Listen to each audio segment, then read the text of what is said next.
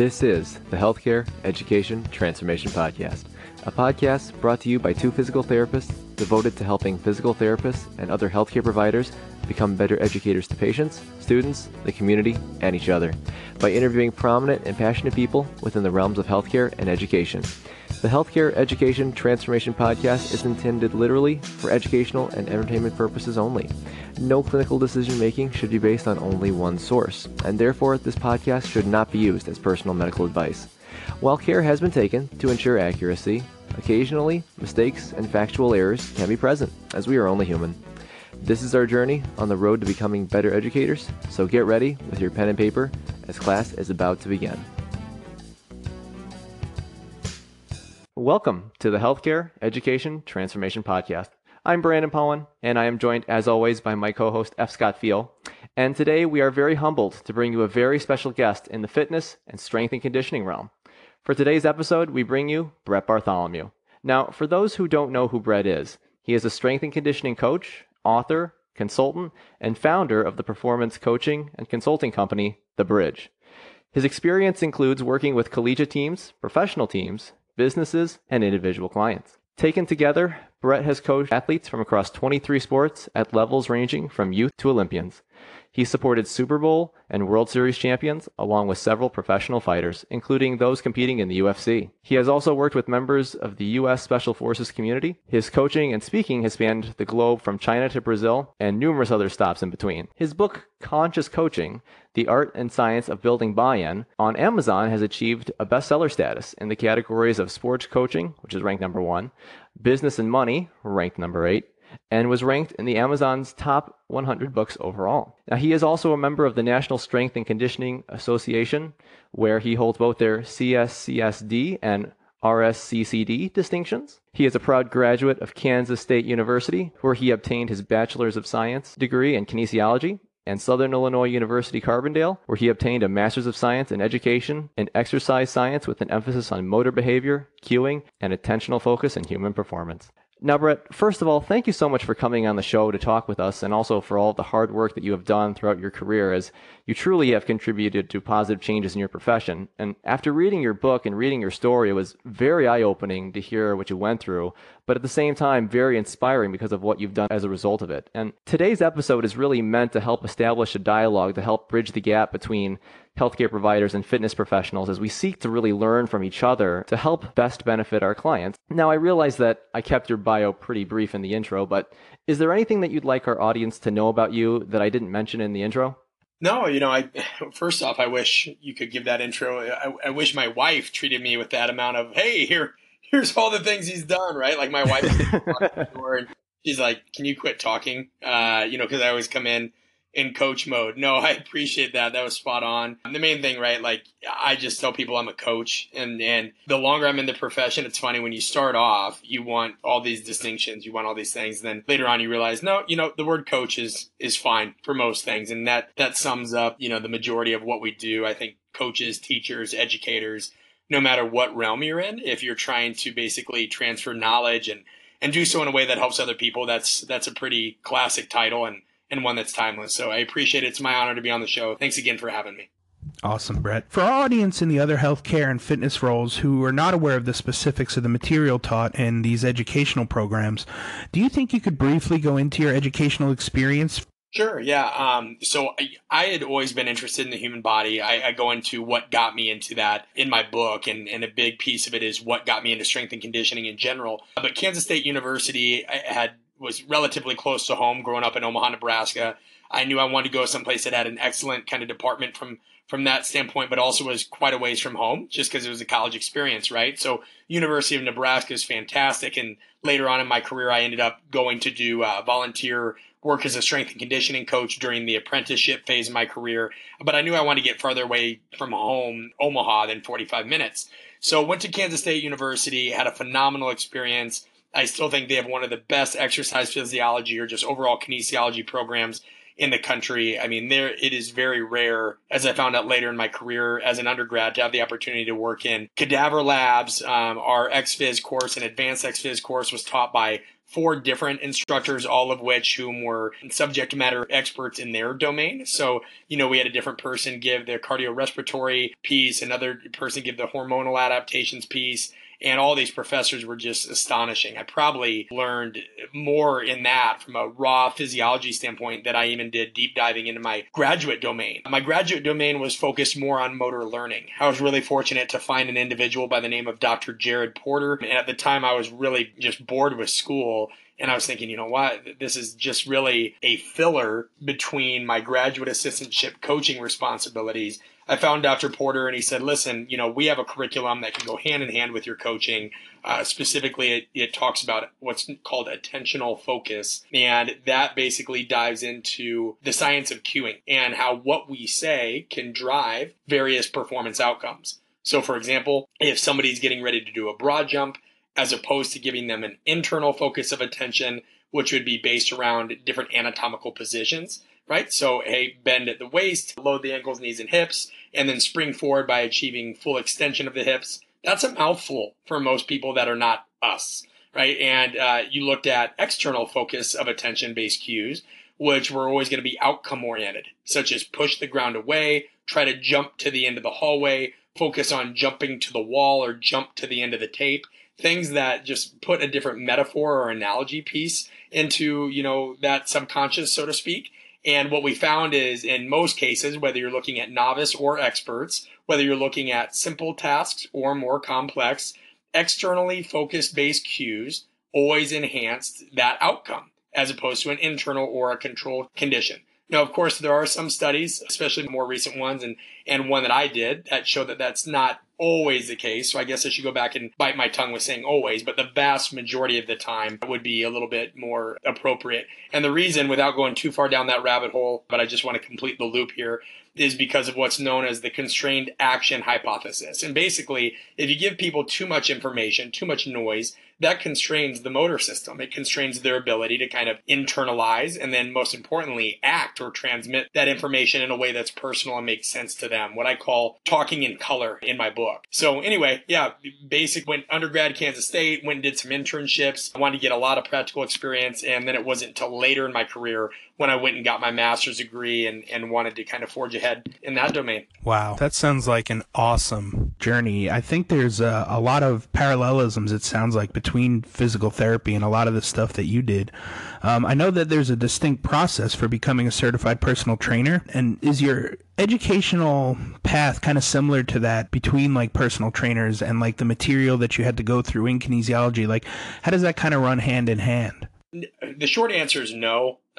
Personal trainers, as you know, that can be a fairly unregulated field. I mean, I think we all know examples, and you can see people that get online certifications and things like that from non-accredited sources, so I'm not saying there's not good personal trainers out there, but a strength and conditioning coach is a very different kind of field. Kinesiology and the route that I went with exercise science at Southern Illinois University later on was really more, I would almost say, medically driven. When I was taking some of the courses at K-State, that was a lot of what folks went into there was pre-med or veterinary med. If they ended up, after their first or second year, then they, hyper specialize in vet med. But a lot of pre-med, a lot of physical therapy, and folks going that route. I would say I was the rarity. As a matter of fact, I don't know anybody else in my field that I've been able to reconnect with in any fashion that became a strength and conditioning coach that I graduated with. Some of them did get into athletic training, personal training, and things of that nature. But my graduate assistantship, that was completely predicated. The only reason I went to get it, to be honest with you, is after I had volunteered with the University of Nebraska football team as a strength and conditioning coach. That was something that you need to have if you want to continue to coach high-level athletes in the collegiate setting, or even later on. You needed to have your master's degree, just because the field has gotten so competitive with scarce resources, with limited job availability. The master's degree is what makes you more competitive and helps you stand out. So I knew going back to college was going to be my best route to kind of codify my experiences together and also give really strong experiential learning from the standpoint that when I was a graduate assistant, I was an assistant for basketball and football, but I was basically the head strength coach for 5 to 6 other sports, 8 in totality, essentially by the end of it. And so that was really the reason I went, is very specific strength and conditioning experience, but could also get my master's degree at the same time. Yeah, my program, when I went through the master's program at ECU, there wasn't a whole lot of strength and conditioning training. And I know that's not the goal of a PT school, right? That's not their job. But there are some professors out there and there are some classes in some PT programs that are really doing a good job of incorporating strength training and strength and conditioning. I know Dr. Scotty Butcher up at University of Saskatchewan up there in Canada, he does an amazing job of incorporating lifting into his classes, basically. And you've got to do all the exercises that, he's performing or you're going to be performing for your patients. It would be interesting to see, a lot more schools in the U.S. chime in and let us know if they were maybe doing some of those classes and some of the lifting and strength and conditioning stuff in their PT programs. Because, again, I know they're stretched kind of thin. They run a little low on time sometimes with what they can teach and what they have to teach. But it would be interesting to see more of that for sure. Yeah, what you're noticing across the board is, integration it's paramount in any domain, but it's hard to achieve. And it's not hard to achieve because, people don't have the tacit knowledge and sometimes even the experiential knowledge. It's hard to achieve because factors related to human nature. In my domain, there's a lot of times where I'll support pro athletes in the off season, right? And so not only do I have to work with that athlete and whoever they're working with from a physical therapy standpoint or dietitian standpoint, but oftentimes I have to connect with their coaches. And even their coaches at the vast majority of NFL teams or NBA teams sometimes have communication barriers that they have to break through, within their organization. Because even though you might all wear the same logo, you might all kind of want the same outcome, right? The athlete performing at their best. The fact is everybody kind of is in it for themselves at that level of sport. Meaning if the team doesn't do well, people are going to get fired. They're going to look for people to pass the buck to. And then it creates this kind of self-perpetuating Machiavellian environment where, we did our part in strength and conditioning, but man, like all we have on the athletic training side is this guy just does stim and ice all the time. There's no kind of functional rehabilitation, or the ATCs and the PTs and the strength coaches might say, we all did our part, but we don't feel like the sports science folks were sharing the information. So you almost kind of see this information hoarding, fear mongering, self-preserving behavior. That's what made my time at Athletes Performance so special. When I was first started off in my career, Athletes Performance, which is based primarily out of Phoenix, Arizona. Now they're called Exos, bit of a different company now, but it was one of the primary and only companies at the time that really did this integration all under one roof in the private sector. So you had strength coaches, dietitians, physical therapists, everybody working under one roof. That was a big part of experiential learning at full scale integration for me, because at first I was down at the Andrews Institute. And so we'd get folks that came back from surgery from Dr. James Andrews, who's, well known and legendary in his side of the field. And we'd have to get these guys, as part of their return to play protocol, as far along in the process as we could, given their constraints. And you had to work hand in hand with the PT and medical staff. So that was an unreal learning opportunity for me as a young strength coach at the time. We do the movement screening, we do all the other pieces, the follow-up care, but you're working in conjunction with a bigger team, which is really what it takes to support today's athlete.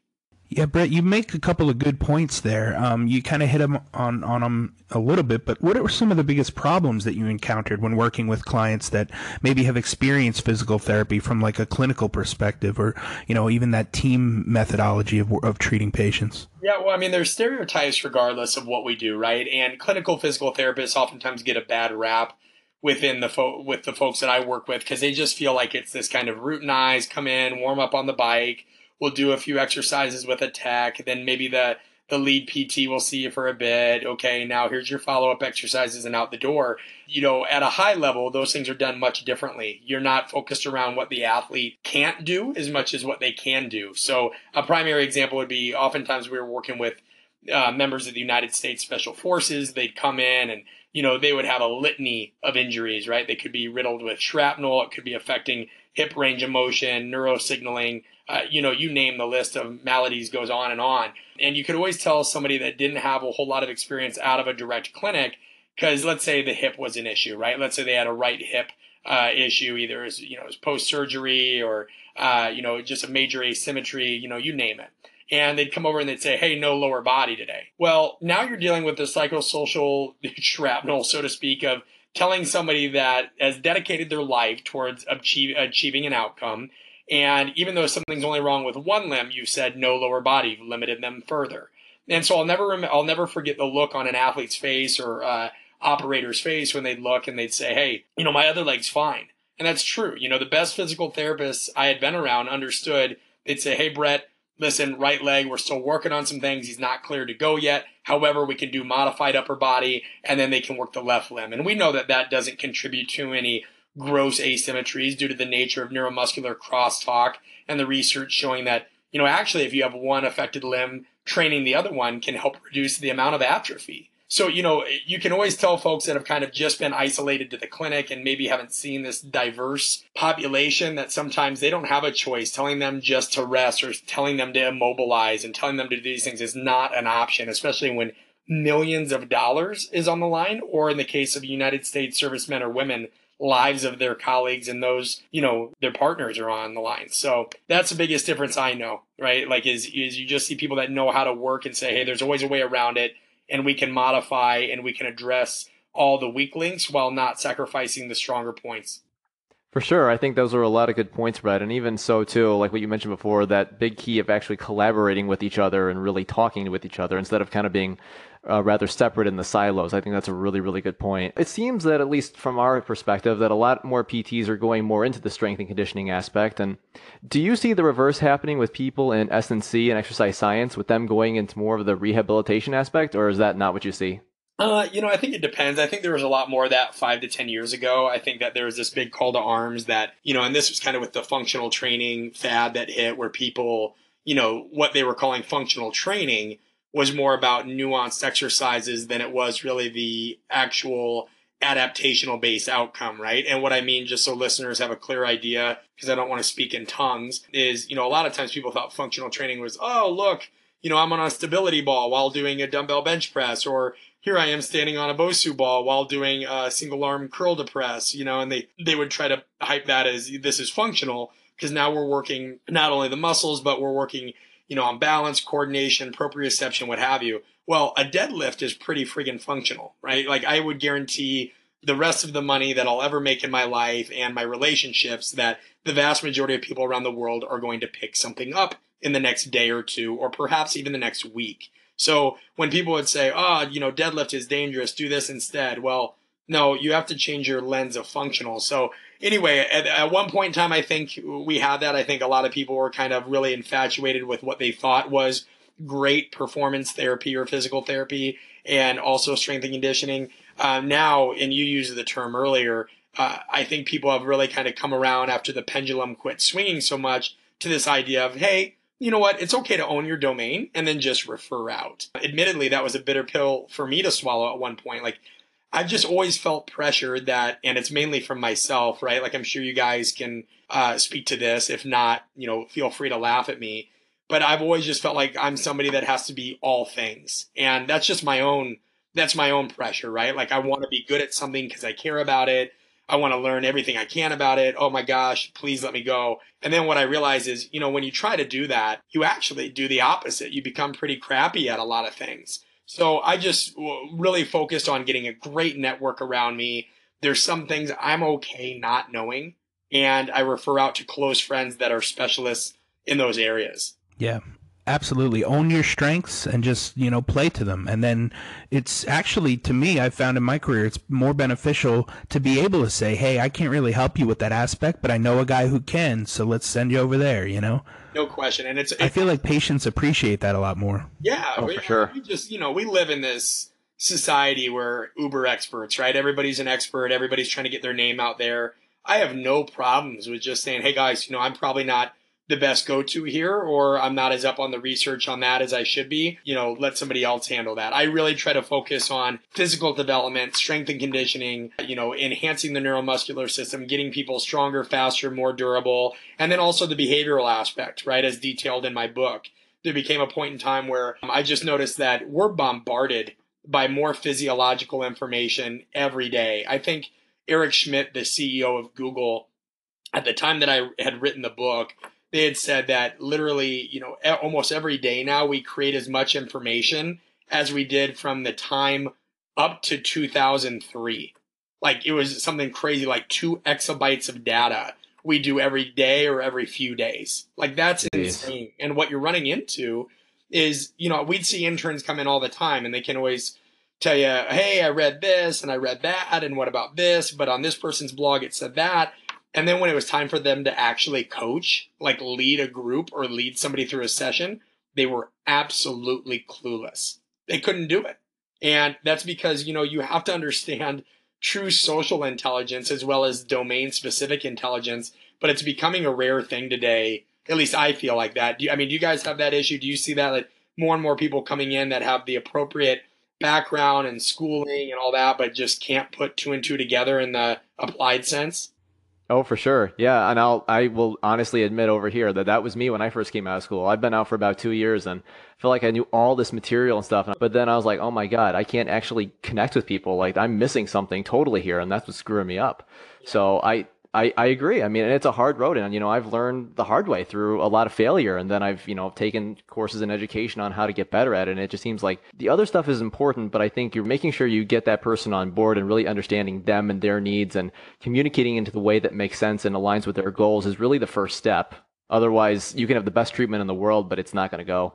Right. Yeah. And I want to be clear because, for anybody that hasn't read the book, and I'm sure there's a lot of them because, I don't, my book's not, I'm not Angela Ducksworth, right? Like it's not being promoted by everybody and it's all over the Wall Street Journal, but it's done fairly well in the domain, right? And the book isn't about warm, fuzzy leadership. Make sure to communicate with people in a way that you'd like them to talk to you. Like the book straight up just talks about some mistakes that some of the world's top professionals have made when leading and communicating, and how those mistakes usually dial down to not understanding human nature, not understanding the situation, or not understanding the nuances of what the research now shows about communication.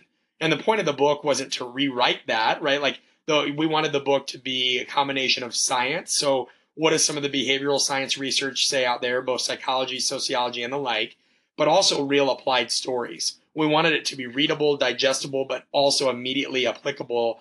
Because, now more often than not, you get a book about communication or working with people or leadership or coaching, and it's almost the same book written over and over again, right? Like, I just feel like we've been inundated with these kind of sing-songy books, and I wanted to write something a little bit more specific towards practitioners in our field.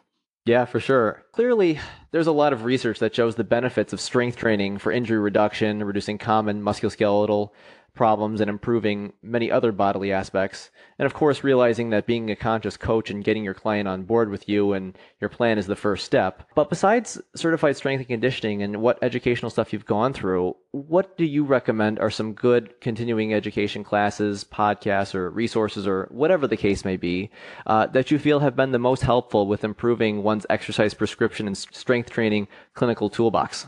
Yeah, books. And we could go on for days, right? It's funny. I'm certainly not that old. I'm 31. But when I first started off, it was almost hard to find things online of, hey, what's a great strength and conditioning reading list, or what's something I could do to learn more about movement. Now, with a simple tap into Google, you can find reading lists provided by various staffs at local universities, at the pro level, at the private sector level. So if anybody ever runs out of books, I promise you with a simple Google search, you can lock those in. Now, some of my favorites, and I'm sure I'll forget some here, Science and Practice of Strength Training by Vladimir Zatsiorsky, Super Training by Mel Siff and Verkhoshansky. You have the earlier, I would say it's now Every Day is Game Day is a great one. Vern Gambetta's Athletic Development, a classic one, and some may disagree, but I thought there was a lot of value to it. The Path to Athletic Power by Boyd Epley. And, of course, you have Gray Cook's books, right, like Movement. That's classic. And, I'd like to think I can push mine up there as well from a pedagogical standpoint, right, getting people to understand coaching. But I think, if you can get Super Training, Science and Practice, you can get Practical Programming, the third edition by Mark Rippetoe. And then from there, you can really go down as far as the rabbit hole as you want, right? There's great books by Tudor Bompa called Periodization. Franz Bosch has a lot of ones on the nuances of running and sprinting. It goes on and on. I feel like right now we're not lacking for books or texts. I feel like we're lacking for true experience and more applied, right, situations. I just think that we have far more physical therapists and far more strength and conditioning coaches than we have jobs. People really have to up that part of their game and be willing to do unpaid internships, do volunteer situations. I mean, I've moved 15 times for strength and conditioning, and I'm on my 10th state because I wanted to go anywhere I could. And I don't come from a trust fund family, right? Like these weren't easy moves to make financially, but you've got to lock those things in. I'll make it easy, Brandon. If anybody wants more book recommendations, if you just go to my Instagram at Coach Brett B, I put tons of books that I recommend on my feed. All you have to do is scroll back to October of 2016, and I did a whole series of posts where I'd basically put 9 or 10 of my favorite books in one post, lock that in, because I actually get that question quite a bit. And then, some of the ones that I reference in my book are great resources as well. So hopefully that helps. Aside from that, I'm a big advocate on reaching out to strength and conditioning coaches, reaching out to people. There's a great website by my friend Derek Hansen called strengthpowerspeed.com. He is great friends with a world-class physical therapist named Rob Panarello, and you'll see Rob's name mentioned several times in Derek Hansen's writing. But Rob is somebody that really, really understands how to blend strength and conditioning with proper physical therapy, and is a no-brainer for anybody to look up if you're listening to this. Well, Brett, that's actually a perfect segue into our next question. What do you think is the way to bridge that gap between PTs and strength and conditioning coaches? Do you think it's more collaboration, more cross-networking at events, or, what can we do to really bridge that gap? Yeah, I think it's collaboration in general, and I can say that firsthand because when I worked at Athletes Performance, that was what really got me thinking along those lines and really gave me a holistic mindset. Like every day, having to interact with the performance therapists that we had in staff, and every day them having to come over. I mean, we'd have an athlete that, was just now returning to the training floor, was fully cleared. They'd be doing, cleans and front squats and a variety of movements, and the therapist could come over and kind of watch how they were doing and kind of get an idea of like, okay, how they progressing, any pain, any problems. And I'd say, hey, you know what? They had a little bit of an issue with that front rack position, but it was mainly just discomfort. He wouldn't rank it as pain. And we'd be able to kind of figure that out right then and there. Or the therapist would come out in the field when I'd be doing a feet or agility session, and they'd simply say, hey, what's on the docket today? And I'd provide an alternative kind of program that I had written out with exercises all the healthy guys were doing, the ones that were medically cleared in black, and then substitutions for guys that we were kind of easing back into training in red. And I'd lead these sessions, and the therapist would watch and kind of, get feedback real time, and then they'd provide their feedback afterwards. And that was, we were forced into that discussion, whether you wanted to have it or not. So I think it's just crossing that barrier, making yourself accessible. That's huge. You've got to make yourself accessible. I mean, it was a no-brainer for me to jump on your guys' podcast. I was telling a friend earlier about the nature of the show you guys are doing, and he said, so you don't just do podcasts with strength coaches? And I said, well, no. There's plenty of people out there that need this message and understanding of, holistic, being able to work together, and it's all for the good of the athlete or the client or the individual, however you want to term it. So exposure, knocking those walls down, reaching out to people, spending time, driving to local universities or clinics and just asking for 30 minutes of their time, all those things are invaluable. For sure. And I think that was a really good answer and good take. And, from your perspective, Brett, with looking to collaborate and refer with trusted and competent providers, in your opinion, what qualities constitute a great physical therapist? That's an awesome question. And it is hard because you'd like to say just overall intelligence, but I've worked with some very, very intelligent therapists that were extremely difficult folks to, work with, I guess, is the uneloquent way of saying it, right? And so just somebody that's a skilled practitioner is not enough. You have to have somebody that's walked a mile in those shoes before, hopefully somebody that's been an athlete or competed at some level. They know what it's like to have pain. They know what it's like to have to overcome or work back from an injury. They've kind of been in those shoes because injury is a terrific strain on an athlete's psychological profile. And people think it's just the physical piece. It's not.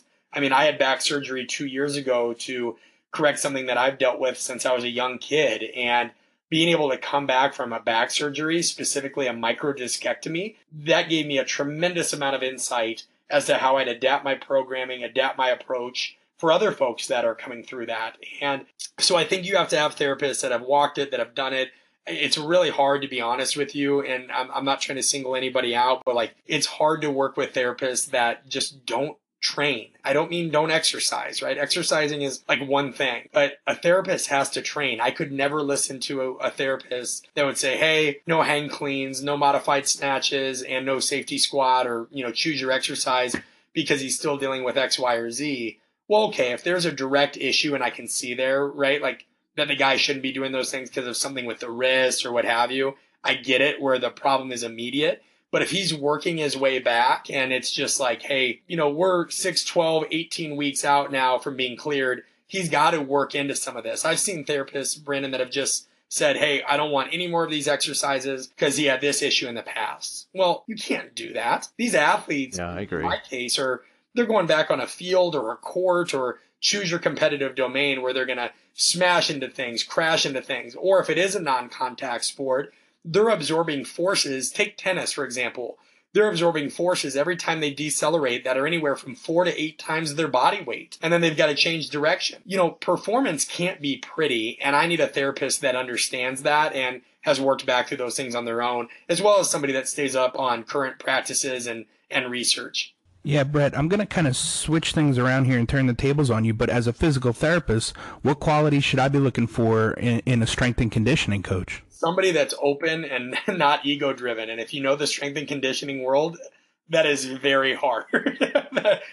Strength coaches are oftentimes very hard-headed. They don't think you know anything unless you can do X, Y, or Z. Like, strength coaches are an interesting breed in general. Of course, I'm not speaking for all of them, but we're a hard group sometimes. So I think you just have to have somebody that's got a willingness to learn, first and foremost, a willingness to communicate. I used to go over and I would watch our physical therapists do manual therapy, dry needling. I'd ask them questions. I would just sit there and try to talk shop with them. And they were always awesome about sharing those things. So I think communication, I think a willingness to learn, and, just the ability to let go and say, hey, you know what? I'm not going to try to program.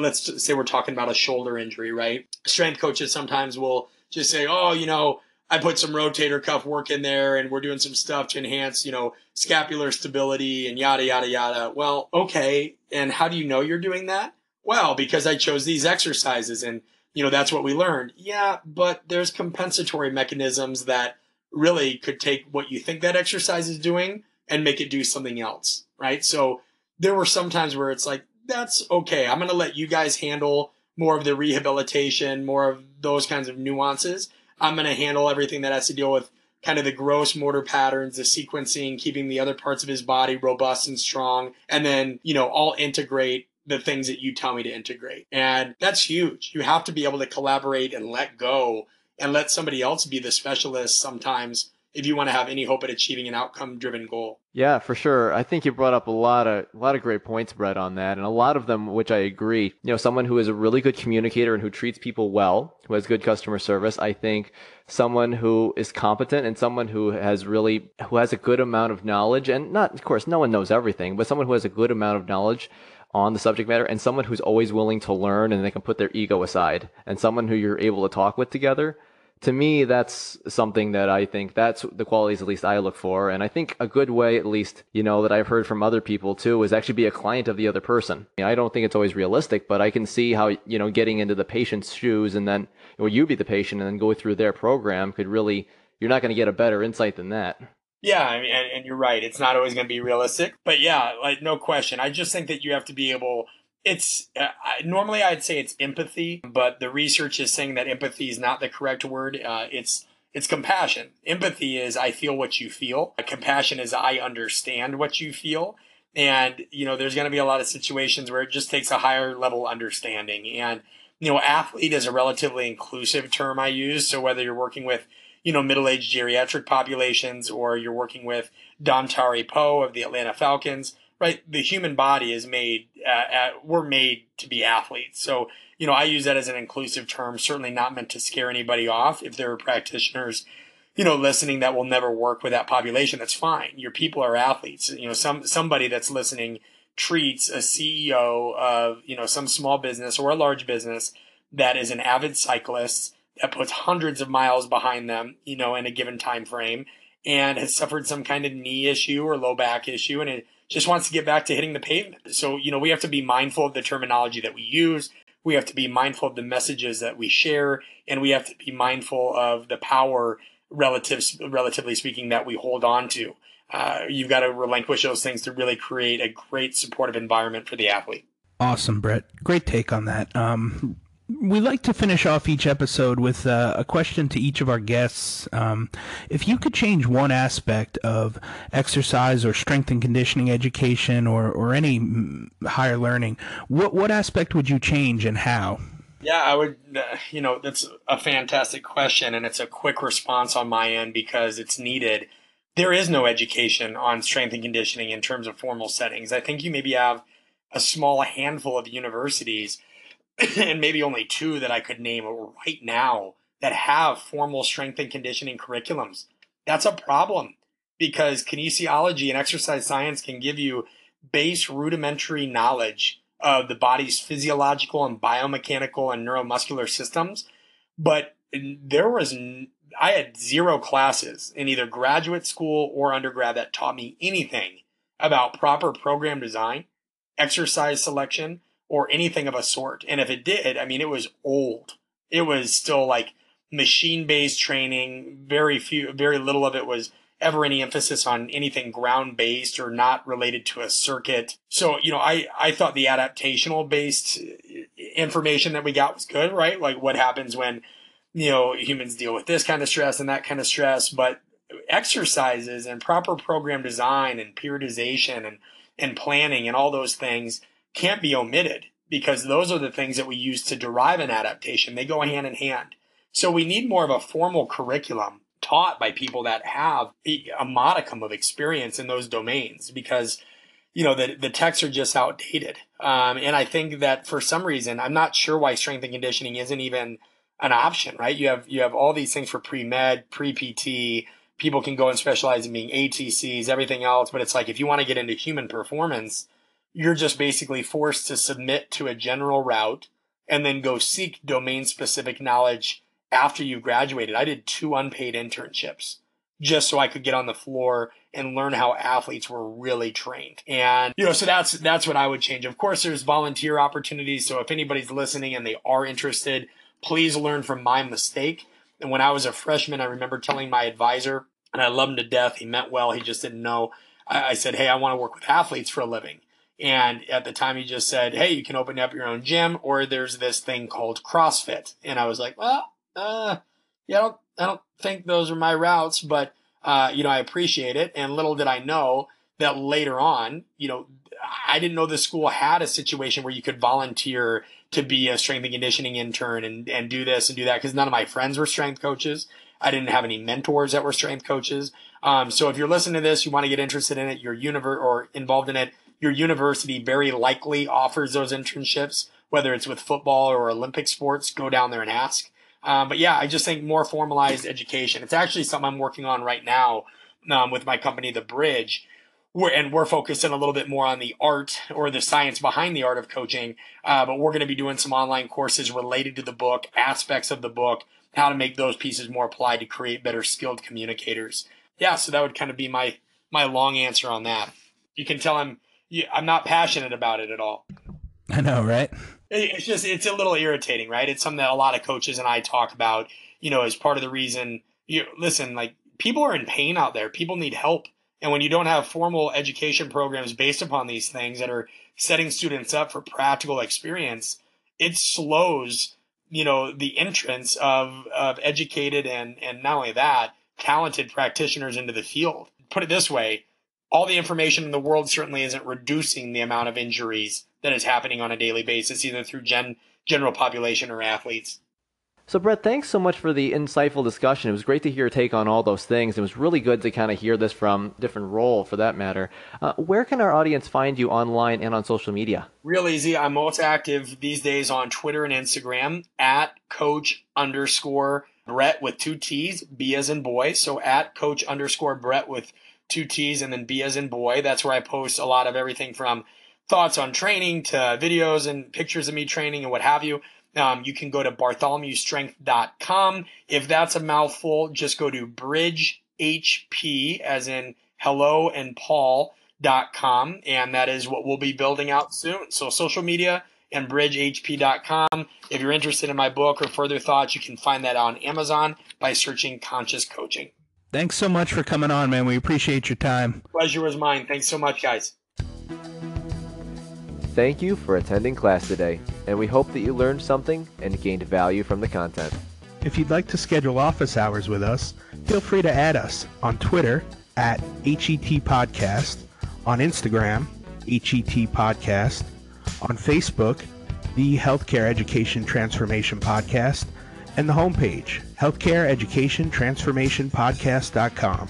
And for those of you following along in the syllabus, extra credit can be obtained by liking us, sharing us, and leaving a review. Let's continue our journey up Mount Educational Success as lifelong learners.